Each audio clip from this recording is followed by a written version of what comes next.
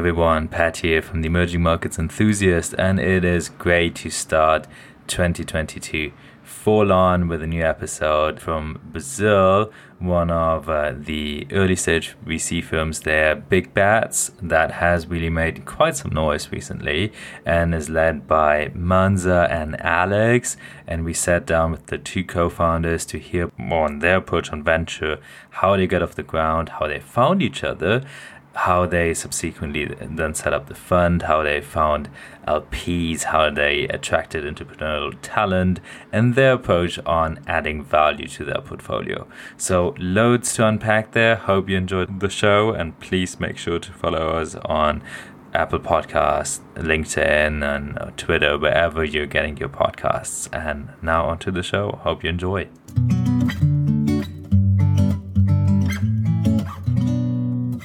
Hi Manza, hi Alex. It is so great having you on the Emerging Markets Enthusiast today to talk about your journey. But before that, I just wanted to ask you guys where you're actually dialing in from today. From São Paulo. No, it's great having you and hearing more about BigBets and what you've been up to in the Brazilian ecosystem, which is obviously such an exciting space at the moment. So to dive right into it, I was actually wondering, how did you guys make your way into the world of venture, into entrepreneurship? I'm sure the two of you have some really interesting stories. Good, and thank you for having us. It's always good to chat about venture capital, entrepreneurship, business. So we are very excited to be here to share a little bit about our journey and the beliefs that guide us here at BigBets. So it has been a long way since we met each other in college 15 years ago. We were classmates, and beyond that, we had the opportunity to work for more than 2 years at Junior Enterprises. It's a kind of a consulting company run by students and supported by teachers and also by professional consultants in the college. So, for example, we had the opportunity to be trained by McKinsey and had McKinsey consultants supporting our projects. Was a very, very nice, valuable experience for us. And along this journey, it turns out that we worked really well together and we enjoyed working together. Still in college, and was back in 2009, right after this experience at Junior Enterprise, we decided to make something more entrepreneurial. So we tried to start a business together. At that time, we saw the gap for ENEM, online content. ENEM is like SAT, standardized tests widely used for college admissions in Brazil. And back at that time, ENEM was in its second or third year, I don't remember. But and internet was born as well in Brazil, so there was no online content about ENEM. And we were playing with Google Trends, and it was already showing a massive interest about it, by far more than Xuxa, Ronaldo, and other funny things that we tried. We were remembering yesterday this episode, and we were laughing about it. But fast forward, there was a company that nailed it and was not ours, was Descomplica. And obviously we failed big time, and we failed big time even before we started. So we had no idea how to start a business. That market us a lot. There was no venture capital at that time. There was no startup school. There were no mentors. We got stuck and we never started. We ended up realizing that we were not prepared, and we decided to choose another track to start up our careers and maybe in the future be prepared for the next attempt. So I chose Endeavor, and it really was my business, and no surprise that I went there I was there for more than 8 years. And Sean chose private equity to start his career, right, Sean? Actually, I started my career as an entrepreneur as soon as I got accepted in university. I didn't even wait until the classes started. I just started a business right away. After 2 years, I decided to shift from private equity in order to learn how to make business investment decisions with more analytical rigor. I felt as if everything was too empiric by the way that I was doing things, and I thought that private equity would be a good school to dig deeper on these analytical themes while I was still close to the strategy and the operations of the business and also taking risks. For most of this time in private equity, I worked for Advent. Advent is a global private equity firm that was founded in Boston. And their Brazilian office was loaded with engineers from ITA, which is the Brazilian MIT. And I spent many, many hours number crunching, modeling, learning from several different industries and companies. I also managed to be closer to the operations of the companies while I was interim CFO of a large company. And I was also a board member of a listed company during these 8 years. So I think that this cycle fulfilled its purpose on transforming me into a more solid professional. I did become a valuable resource for these companies that I work with. But at the same time, I felt that I wasn't a scarce resource, because after a private equity steps into a company, this company has unrestricted access to people who are way smarter and more experienced than me. So we always had all the access from McKinsey and the global experts.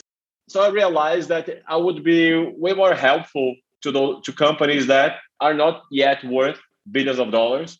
And while these companies were, and especially those that are in their day one, are the companies that probably would need me as a resource the most.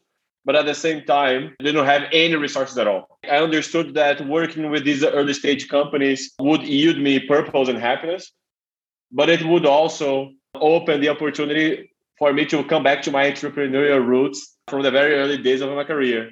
In this journey of thinking which business should I found, I knew that illiquid investments was the only thing that I had done in these 8 years prior to founding BigBets. So it would be the only thing that somebody would will to pay me to work for, to do some kind of thing for them, right? Early stage investing was also into this illiquid bucket. It's a great space to find returns, giving companies double, triple in size every year. And revenue growth, in my opinion, is the only way that the liquid investor here in Brazil that puts his money into companies, they find returns.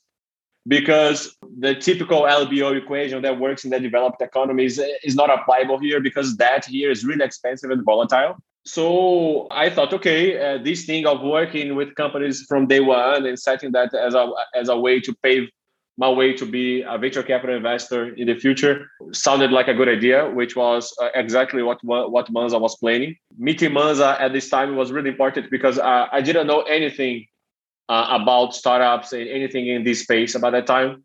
And Manza had saw in Endeavor the whole film of the development of the Brazilian tech ecosystem. On the other side, he had seen very little on the technical side of doing liquid investments into the space. So we realized that it was time for us to join forces. And then we decided to found an early stage investment in that investment firm. So I decided to quit my job as a PE investor by the time and decided to start up an early stage investment along with Manza. That's how we made it. After 8 years working in different industries, coming from different paths, we met each other in the same mood, the mood of building something, building a company. And since we had these trajectories, it was quite obvious for us that the best thing we should do was to start a venture firm at that time. Absolutely. No, it's fantastic and really striking journey the two of you had there. And I wanted to go slightly off script here, but double clicking and taking advantage of that, I have the two of you on here. When did you guys realize that you're forming the right team to do this together? When did you say, okay, Manza, Alex, we are the guys to team up with this? Yeah. When did you find out, okay, he's my partner in this? When was that moment? Because this is so crucial for many founders, for people that are building a VC firm, because it takes years to actually then get those returns, and you want to build something that is lasting. So it's really crucial how you build that team. How did you make up your mind on this? I'm gonna answer you first, and then Sean, please jump in here after. My gut feeling, quit Endeavor 6 months before Sean quit private equity. So my gut feeling was that Sean was the right person. So I came and told him about this idea of starting a venture firm. The first time he replied to me, he said something like, "You're crazy. There's no way. Why people are gonna get your money and why people are gonna give you money? You have nothing." And I remember replying him, "Yeah, I have half of the answer, because I know something about entrepreneurs and about scaling a business, but I know nothing about managing a fund, raising funds, and all this stuff So why you are so skeptical about it?" And it was like water hitting stones, in the beginning. After a few weeks, he came back and said, "Oh, let's talk again." That's how we started to go deep on it. But I believe it was quite obvious for me that it would work in the first month of work. So when we spent all the day together thinking about the basis of the business and the concepts and the values. So for me, in that month was quite obvious, but I had a very strong good feeling that he was the right person. So basically, since that day that Manza came to me and said, "Listen, I'm going to start up an investment firm," I committed to him to be available and give feedback and assist him on the journey. From that moment on, we started to have meetings to discuss on the plans. And Manza traveled the world. He went to Israel. He went to the US, and he brought lots of really cool insights on things that were missing here in the ecosystem. He ended up concluding that he had to start to do something. And he said, "Listen, I'm going to start to run boot camps at FGV. This is where we graduated from university, and invite talented people to have discussions on how to start a startup. And I would really like, I know that you want to be an entrepreneur. You're thinking about starting your own company. So I would love to have you there with me, being one of those entrepreneurs that will be thinking about what you're gonna do." And the only thing that he asked me as a counterpart was, "You have to have an idea and a team." And then I felt quite excited about the idea of have a community, of meeting people who I could share with all those thoughts, because I think that loneliness is probably the strongest pain that the entrepreneur suffers with. And I thought, okay, let's do it. I'll think about the business and I'll think about the person. Give me a sec. Then I hang up the phone and thought, oh my God, it's so obvious, Then I called him like five minutes later. I was like, "I have an idea. We're the team, man. So you want to do an investment firm? I think that this is where my journey is going to end up at Discovery." After getting to know Edson and all those guys in the ecosystem that Manza introduced me to, Edson from Astella, I started to believe that venture capital could invest. It could be as solid as private equity investing. And I got rid of all those weak beliefs that I had before, because I didn't even know about the industry. And given that I felt so excited about the invitation, I thought, listen, there are hundreds or thousands of talented young people who are seeing this tech scene start to develop here in Brazil. They don't have a clue on really how to start. If I'm excited, there's probably lots of other people who are excited as well. So these boot camps will be a good lead generator to our fund. We should do it.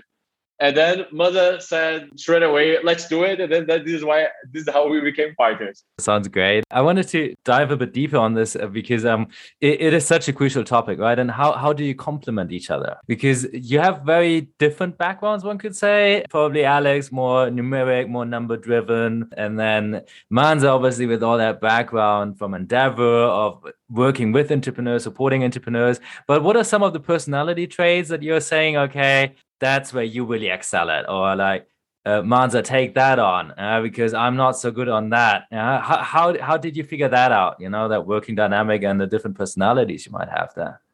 I always joke that it's easy to tell you how we complement each other. Sean, he does the hard things and I do the easy things. So that's how I always joke about it. It's very hard to differentiate what's a real good opportunity than what's not a good opportunity, but it feels like a good opportunity in early stages. It's very difficult to separate these buckets.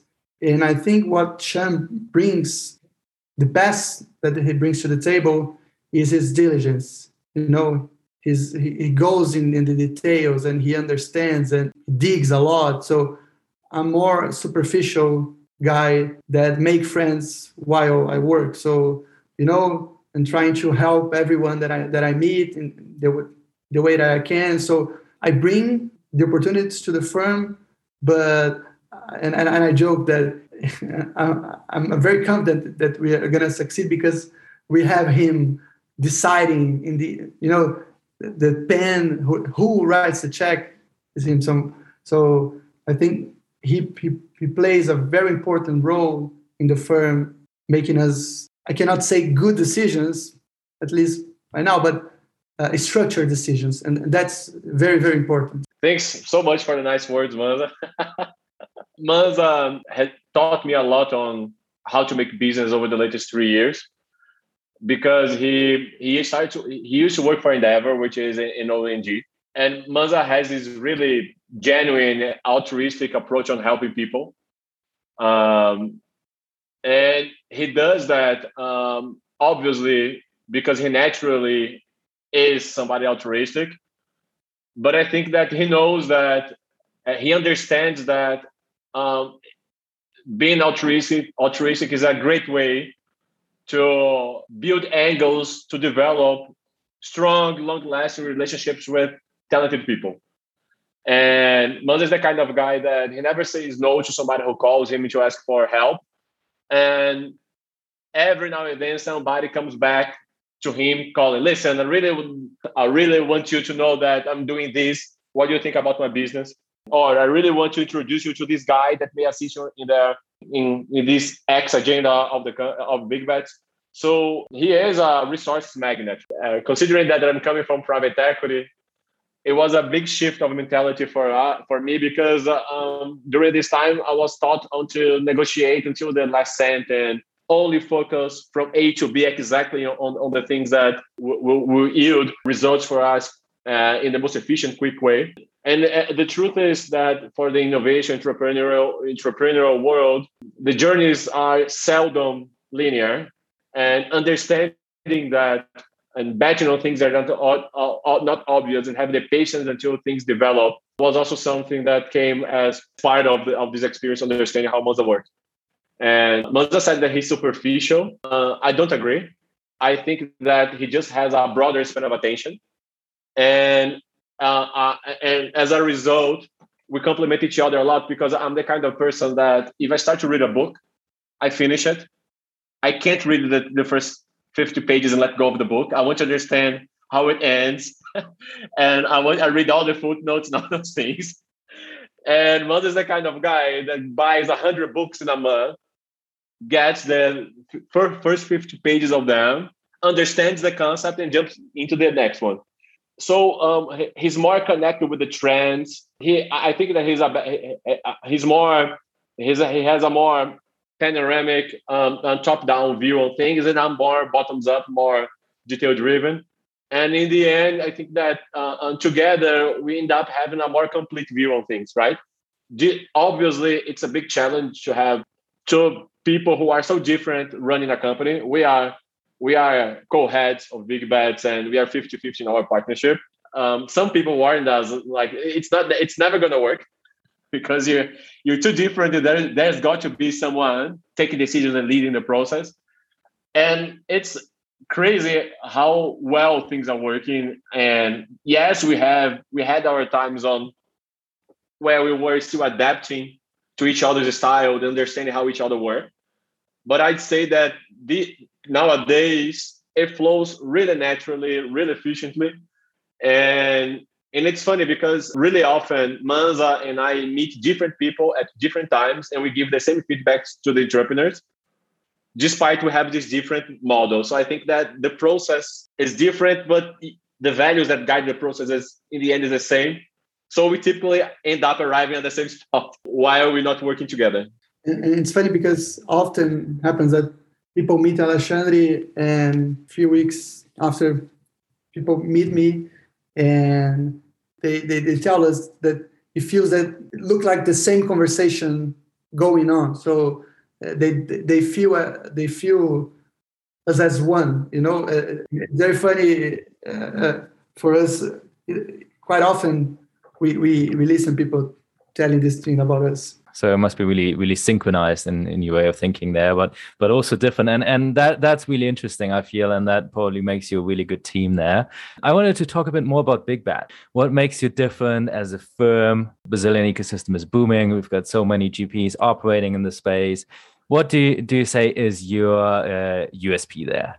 Nice. So I would say that is not what we do differently, but how we do it. And let me explain you what I mean. In our understanding, there are lots of investors in the market, but very few partners in the market. So, and we think that it changes everything, whether you call yourself an investor or a partner. When you think about an investor, what comes to your mind? Usually someone behind a Bloomberg black screen making buy or sell calls. And an investor job is only to throw money to the founders and wait for the results. That's their jobs. And the opposite, when you think about a partner, you picture someone with rolled up sleeves, getting their hands dirty and literally doing everything that is necessary for a company to succeed. That's a partner. A partner is someone who sees himself part of the failure or the success of a company.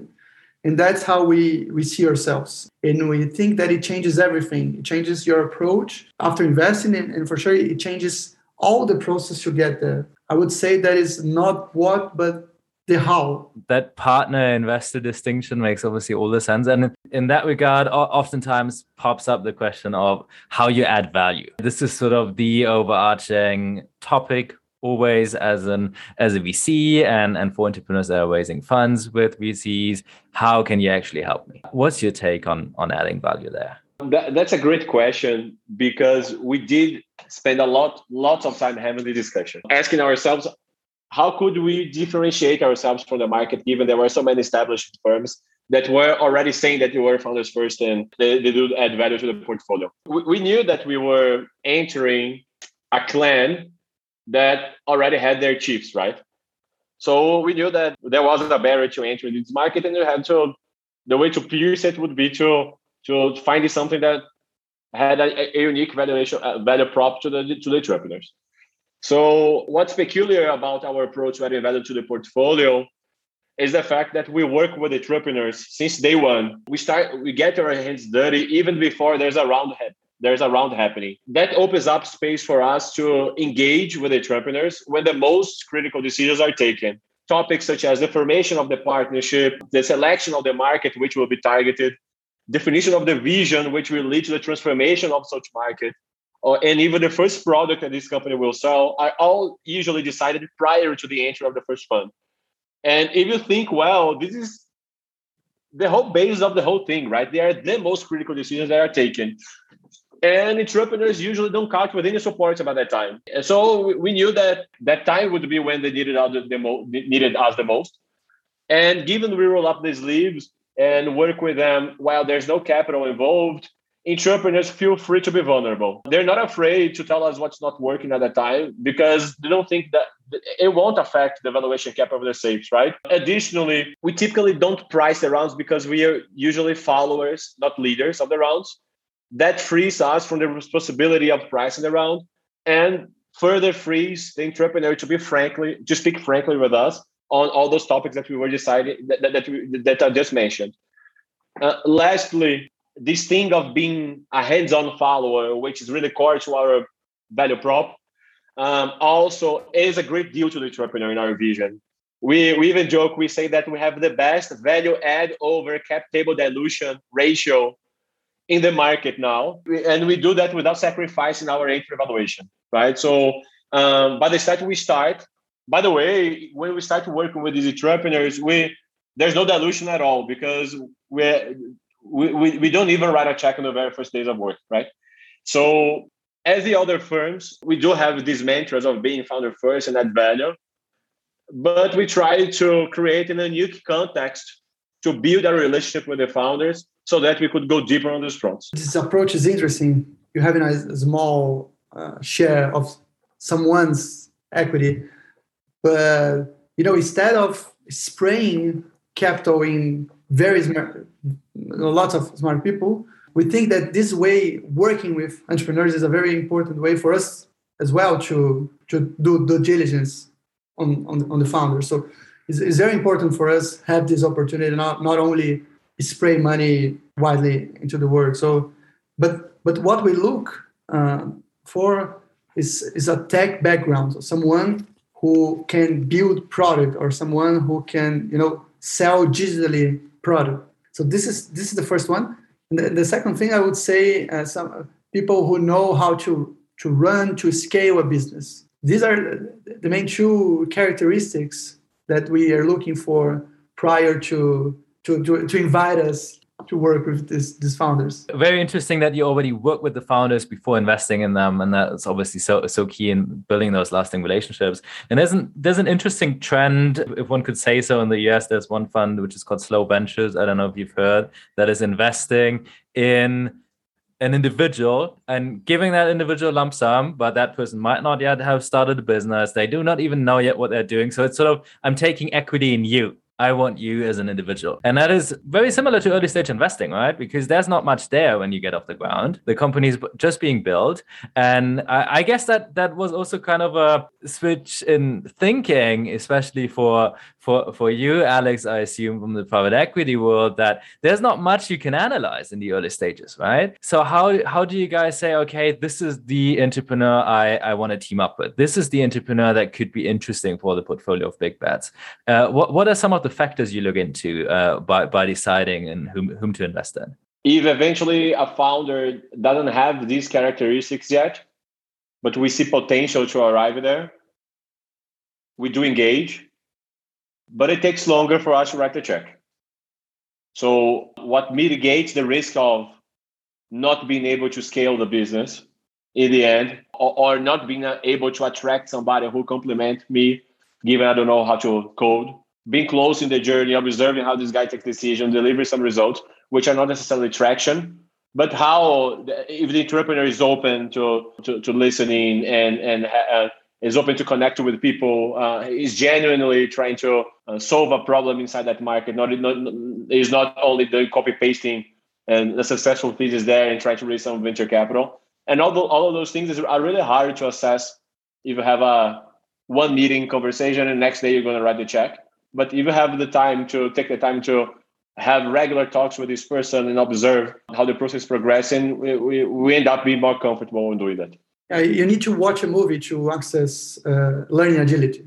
You cannot access, with a meeting. You need to follow someone for a while. Absolutely. Very, very crucial points there. In that regard, I mean, early stage investing is so competitive of late, especially in Brazil, and we've got really valuations that are through the roof. Do you think you can still get the returns that you're aspiring for, given that it just really has been excessive and early stage investing really has the highest dilution? Oftentimes you have to invest in a broad number of companies to get your multiples, right? Has the game changed? I mean, both of you have really some track record in the ecosystem, and you've seen what it has been like 5 years back. Has it been increasingly difficult in the Brazilian ecosystem to really get those yields you're looking for? Your question touches on two topics here. One is level of valuation, and the other is diversification of the portfolio. Regarding levels of valuation, we are not alarmed, I would say, because we have been we did see Fred Wilson's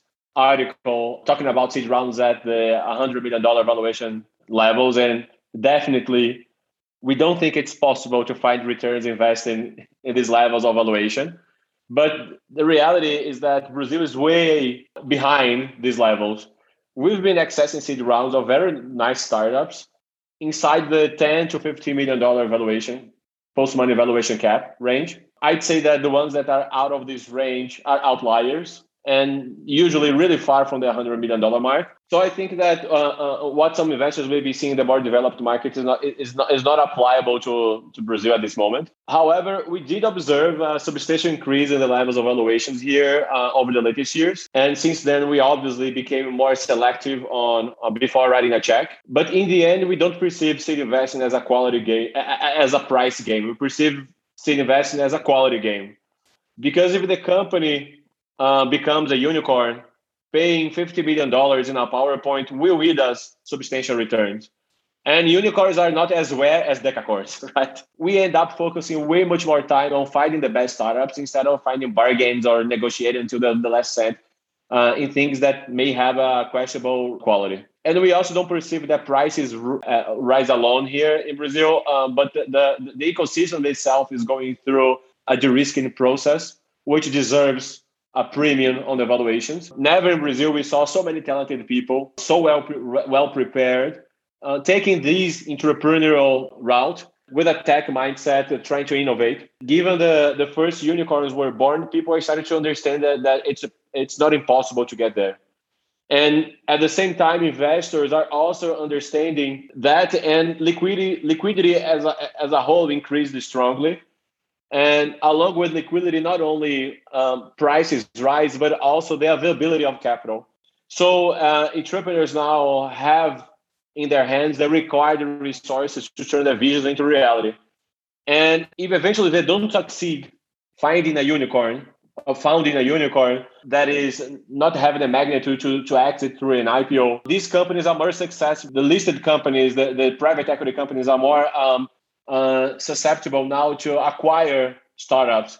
And I think that this possibility to exit through the way will also imply in higher returns for the fund. So yes, prices are up, but the quality of our asset class also improved. And in the end, we perceive the environment to do seed investing in Brazil at this moment super positive. Then on the second topic, you asked about portfolio diversification, right?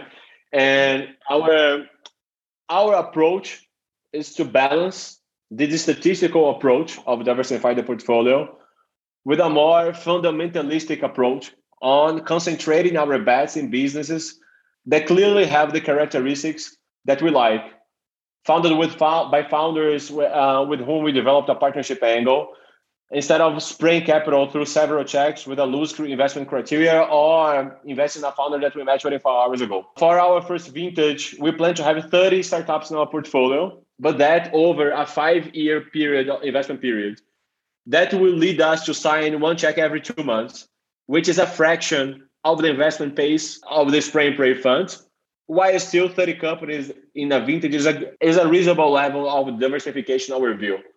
So we think that this tighter end of the funnel enables us to be super selective in the companies with whom we work with. So we have the time to arrive earlier, add value to the entrepreneur, and as a counterpart, secure our ownership if these rounds become competitive. And also have the time along this journey to do our homework and end up doing more solid investment decisions. In the end, we decided to have a smaller fund in order to build long-lasting special relationship with those founders, which may ultimately lead to higher returns to our investors, but also at the same time contribute to the ecosystem, creating strong, solid cases. And complementing Sean, I think we also have, at least two very well-marketed concepts here.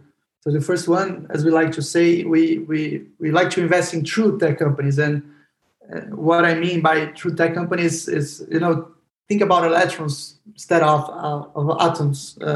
So companies with digital products, digital channels, the type of company that produces high gross margins, products that you edit remotely, fast learning cycles, hours, days, not months, that hardware or, atoms imposed to you. So we are really on this, software companies, true tech companies. That's very, very important for us. And the second things we are agnostic in terms of industry, but we are looking for really huge markets, enough to fit a very big company inside. So I think these two concepts are very important for us as well. So crucial what you're saying there. And I wanted to switch gears and talk about the other component of VC fund, right? Because you've got the relationships with the entrepreneurs, but then also with the LPs. And I wanted to get your take on building relationships with LPs, because you're two, I would say, relatively young guys, right? That were starting out, launching their first fund. How was the journey like raising for BigBets? What's your long-term vision for subsequent funds and the different LPs you're looking for?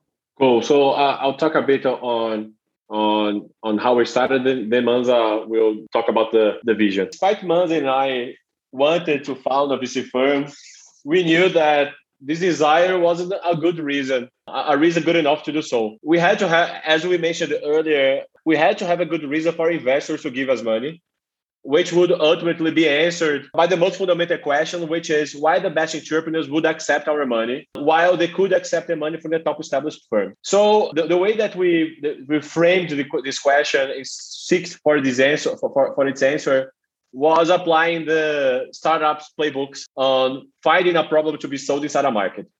In this case, this market was our ecosystem. And after visiting Silicon Valley, Israel, we understood that the density of capital, the density of talent was increasing rapidly in Brazil.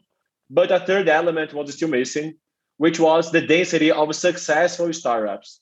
Because these startups, they play the role to teach early hires of these startups how to found a tech company, so that one day these guys would found their own companies while already having a clearer view on how to do it, instead of learning everything by itself and committing lots of avoidable mistakes. This phenomenon is called as the mafias, which is something that everyone from the venture capital industry have heard about. One, the most famous one is the PayPal mafia, and it's obviously way easier to be Elon Musk and found Tesla, given he worked side by side with Peter Thiel. In Brazil, by the time that we started BigBets, we noticed the absence of those mafias. It gave us the impression that the very talented entrepreneurs backed by the spray and pray funds here in Brazil wouldn't necessarily know what to do with all that money. So we decided to offer ourselves as a resource to those entrepreneurs in order to disseminate what the established tech companies and funds believed the best way to found a startup. In a certain sense, try to mitigate the absence of the mafias here. And that initiative would be the sugar pot that would start to attract the best talent to our pipeline. So we spent 1 year running bootcamps with the help of all the content distributed from top VC firms in the US and also the top local VC firms. And they didn't see us as potential competitors. We would let them take the lead of the round, but someone who would make their lives easier by enlarging and qualifying their funnel. As a counterpart for this work, these startups granted us options to subscribe the portion of their first institutional round, which was totally okay for the top VC firms. So we didn't charge any sweat equity or cash for this work, as we knew that would generate adverse selection. All this initiative of the bootcamps ended up also being the sugar pot for us to attract capital. We worked with over 200 companies over this first year, signed these options with around 50 of them. And meanwhile, as this company really needed capital, but they were not ready to fundraise with the institutional funds, we started to matchmake these companies with angel investors that had gray hair, deep pockets, and had the potential to mentor these entrepreneurs. And we also didn't charge any money for doing this brokerage work. We just said, guys, let us have the opportunity to be part of the journey, despite we're not yet putting any money into the round. And please let us exercise our options in the future. And through this year, these mentors invested over $5 million in the companies that were working with us, attending the bootcamps. There we stayed doing this work, waiting until the first top institutional fund would sign a term sheet with all of those companies, because that would be a sign for us that we had finally reached the quality standard required to set up our own investment vehicle. So when that happened, Canary wrote the first check in Lemon around September 19. That was exactly when we called the very same angels that invested in the companies that were in the bootcamps and said, let's do something more organized here. Let's set up a first investment firm. Would you like to fund us? It was really quick. These guys accepted it. That happened because they already felt as if we were partners. So, which was the very same approach that we have with our startups. As we got our hands dirty together, working with the companies, that served as their due diligence on us. And they were confident to invest in us, even if we didn't have any track record. At this point, we had just raised capital for the seed rounds. We didn't reserve any money for the follow-ons because we didn't want to oblige ourselves to deploy lots of capital before we had signs of the quality of the vintage that was built. And instead, we gave our investors a pro rata right that would allow them to subscribe the quotas of the fund that would do the follow-ons on this very same company. The investors loved it because they also prefer to invest as little capital as possible at the time. And if everything worked out well, they would invest more in the future. So it reduced a lot the friction of our fundraising. We didn't arrive with a ask too big for our stage of development. And we kept on working with the companies along with our LPs. 1 year later, we had already done 8 investments. And these companies were way above our expectations in terms of development 1 year later. They were attracting capital from Ribbit, SoftBank, Valor, Kazakh, Astella. Everybody was happy on what was going on. And then we came back to them and said, listen, yes, we are doing quite well, but we have a problem. The Series A's are coming and we don't have any reserves. So once again, these guys really quickly started to write the checks. It was amazing because around over 80% of our LPs said yes. And on average, they wrote checks 3 times higher than the ones that they had written 1 year before. Manza and I thought, listen, it's been just 1 year since these guys committed capital. So will they have the appetite now to do it? And in the end, they were just saving the capital, waiting for us to deliver results. And now they came bigger. And they also spontaneously referred us to all of their friends. And in the end, our fund multiplied by 4 after this second fundraising.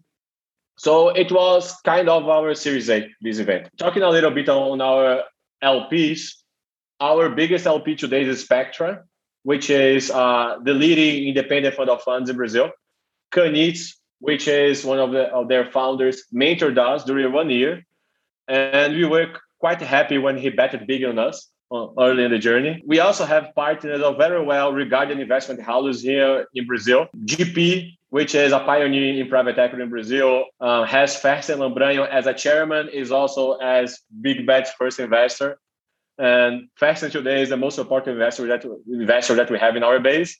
We call him as father and talk to him every day. And the guys from Advent also invest in us. So Patrícia Etlan, Wilson Rosa, Rafael Paturi. And also the guys from Verde Asset. Verde is a legendary investment house in Brazil, mostly active in the liquid side.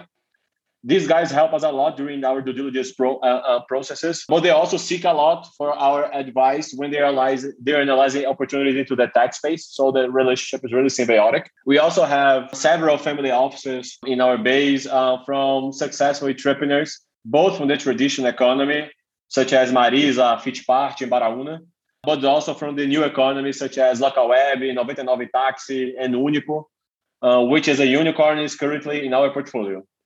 And these guys are key for us to open doors, assist and also assist the entrepreneurs with domain expertise in their respective verticals. Manz and I are more generalistic. We can't go that much into detail about every vertical. These guys are crucial to complement us in this gap of knowledge. And lastly, we have a long tail of several smaller checks that were written by managers of emerging tech companies and people from Endeavor, for instance, which help us referring their most talented colleagues, which just quit their jobs and are founding a tech company. So we were able to map these talents, arrive earlier, and start working with them. Spectacular. This is really, really interesting. And I think a great blueprint for other stage investors that are just starting out, how you can compensate for not having the pedigree or the previous track record, right? And be an effective altruist for the first period of time. And then later on, capturing that value is really smart. What can I say? Yeah, I mean, in the end, we treat the same way that we don't like to be perceived by the founders of the companies of our portfolio as investors. We would like to be perceived as partners. we treat our LPs as partners. And it just breaks the ice, and getting your hands dirty together is the best way to do due diligence. So it helped us a lot. But we also didn't know that it would end up like that, right, Manza? Actually, it was a very different approach on how to do fundraising and all those things. But that's our formula, and we stick to it over the next years as well. No, it's fantastic. And we're slightly already over time here, but there's a fast speed segment of the show. 3 questions I'm asking everyone on the podcast. Do you have 3 more minutes for those 3 questions? Yeah. Okay, fantastic. Brilliant. So first one is, who is an entrepreneur you admire and why? You can have obviously different answers on that between the 2 of you. I would say Rodrigo, the founder of Conta Simples, because they are in a very special moment. It just raised a really nice Series A with very good investors. And we have a 3-year trajectory with them. And so it's very nice to see them skyrocketing. Revenues are soaring, and they're in a very special moment. And I admire him a lot for his resilience. I admire Mariano from Axenia a lot. Axenia is one of our portfolio companies as well. Mariano is really humble. A humble entrepreneur is the kind of person that wants to learn from every challenge. He's not caring about proving himself and the others that he's right. And I've seen so many founders that don't have 1% of Mariano's experience, yet don't listen to anyone or get really upset when things don't go as they expect. These guys usually take longer than necessary to adjust their route, pivot or whatever. And also they end up out of cash and burned out. Because they're too upset on the signs that the market is giving to him. Mariano is totally the opposite. From the very first meeting with him, we established a great connection because he's so open to listening. He's been gathering so many talented, skilled people as mentors and investors to Axenia. And as a consequence, they're just progressing so rapidly. While I know that they're putting a lot of effort, but you can notice that they're enjoying the journey, right? Every time that a difficulty comes in, he sees it as a sign that he has to improve in that. He sees these challenges as gifts, not as problems. And he's really deep structured experience. Prior to finding Axenia, he was an operating partner at Advent. He architected the thesis to acquire Bitoscana and stepped in as CEO and led the company from the check until the IPO. So he's really, he's a really experienced guy that doesn't let the ego take the lead. As a result, I think that we believe that building a startup is a race, wins that one who learns more quickly. And I think that Mariano will end up the race as a winner. Fantastic. Brilliant examples there. Second question, in one phrase, what is the best piece of advice you've ever received? I would say something like, always walk forward. So, or something like, don't be ready to start. Start and then get ready. Just go. There's a TED talk called "How to Start a Movement," which is remarkable for me. Yes, I know. It's fantastic. My turn. Self-knowledge is the best compass for an entrepreneurial journey. Entrepreneurs who know themselves well bet on spaces where they do have an angle to win. They are aware of the things that they don't know and bring aboard people to complement their weaknesses. So they are also more resilient because they know how to deal with their emotions. I am also an entrepreneur, and I've been putting a lot of effort into this since I heard this feedback. So I've been using as tools therapy, yoga, meditation, reading a lot about philosophy and neuroscience.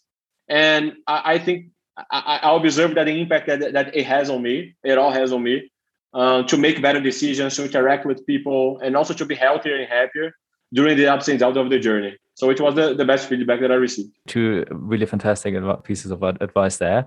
And last but not least, 3 keywords that describe a successful business in your opinion.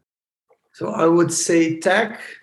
In a tech approach, you need to build tech companies. The best people, the right people in place for you to have an unfair advantage, as Sean just described it here.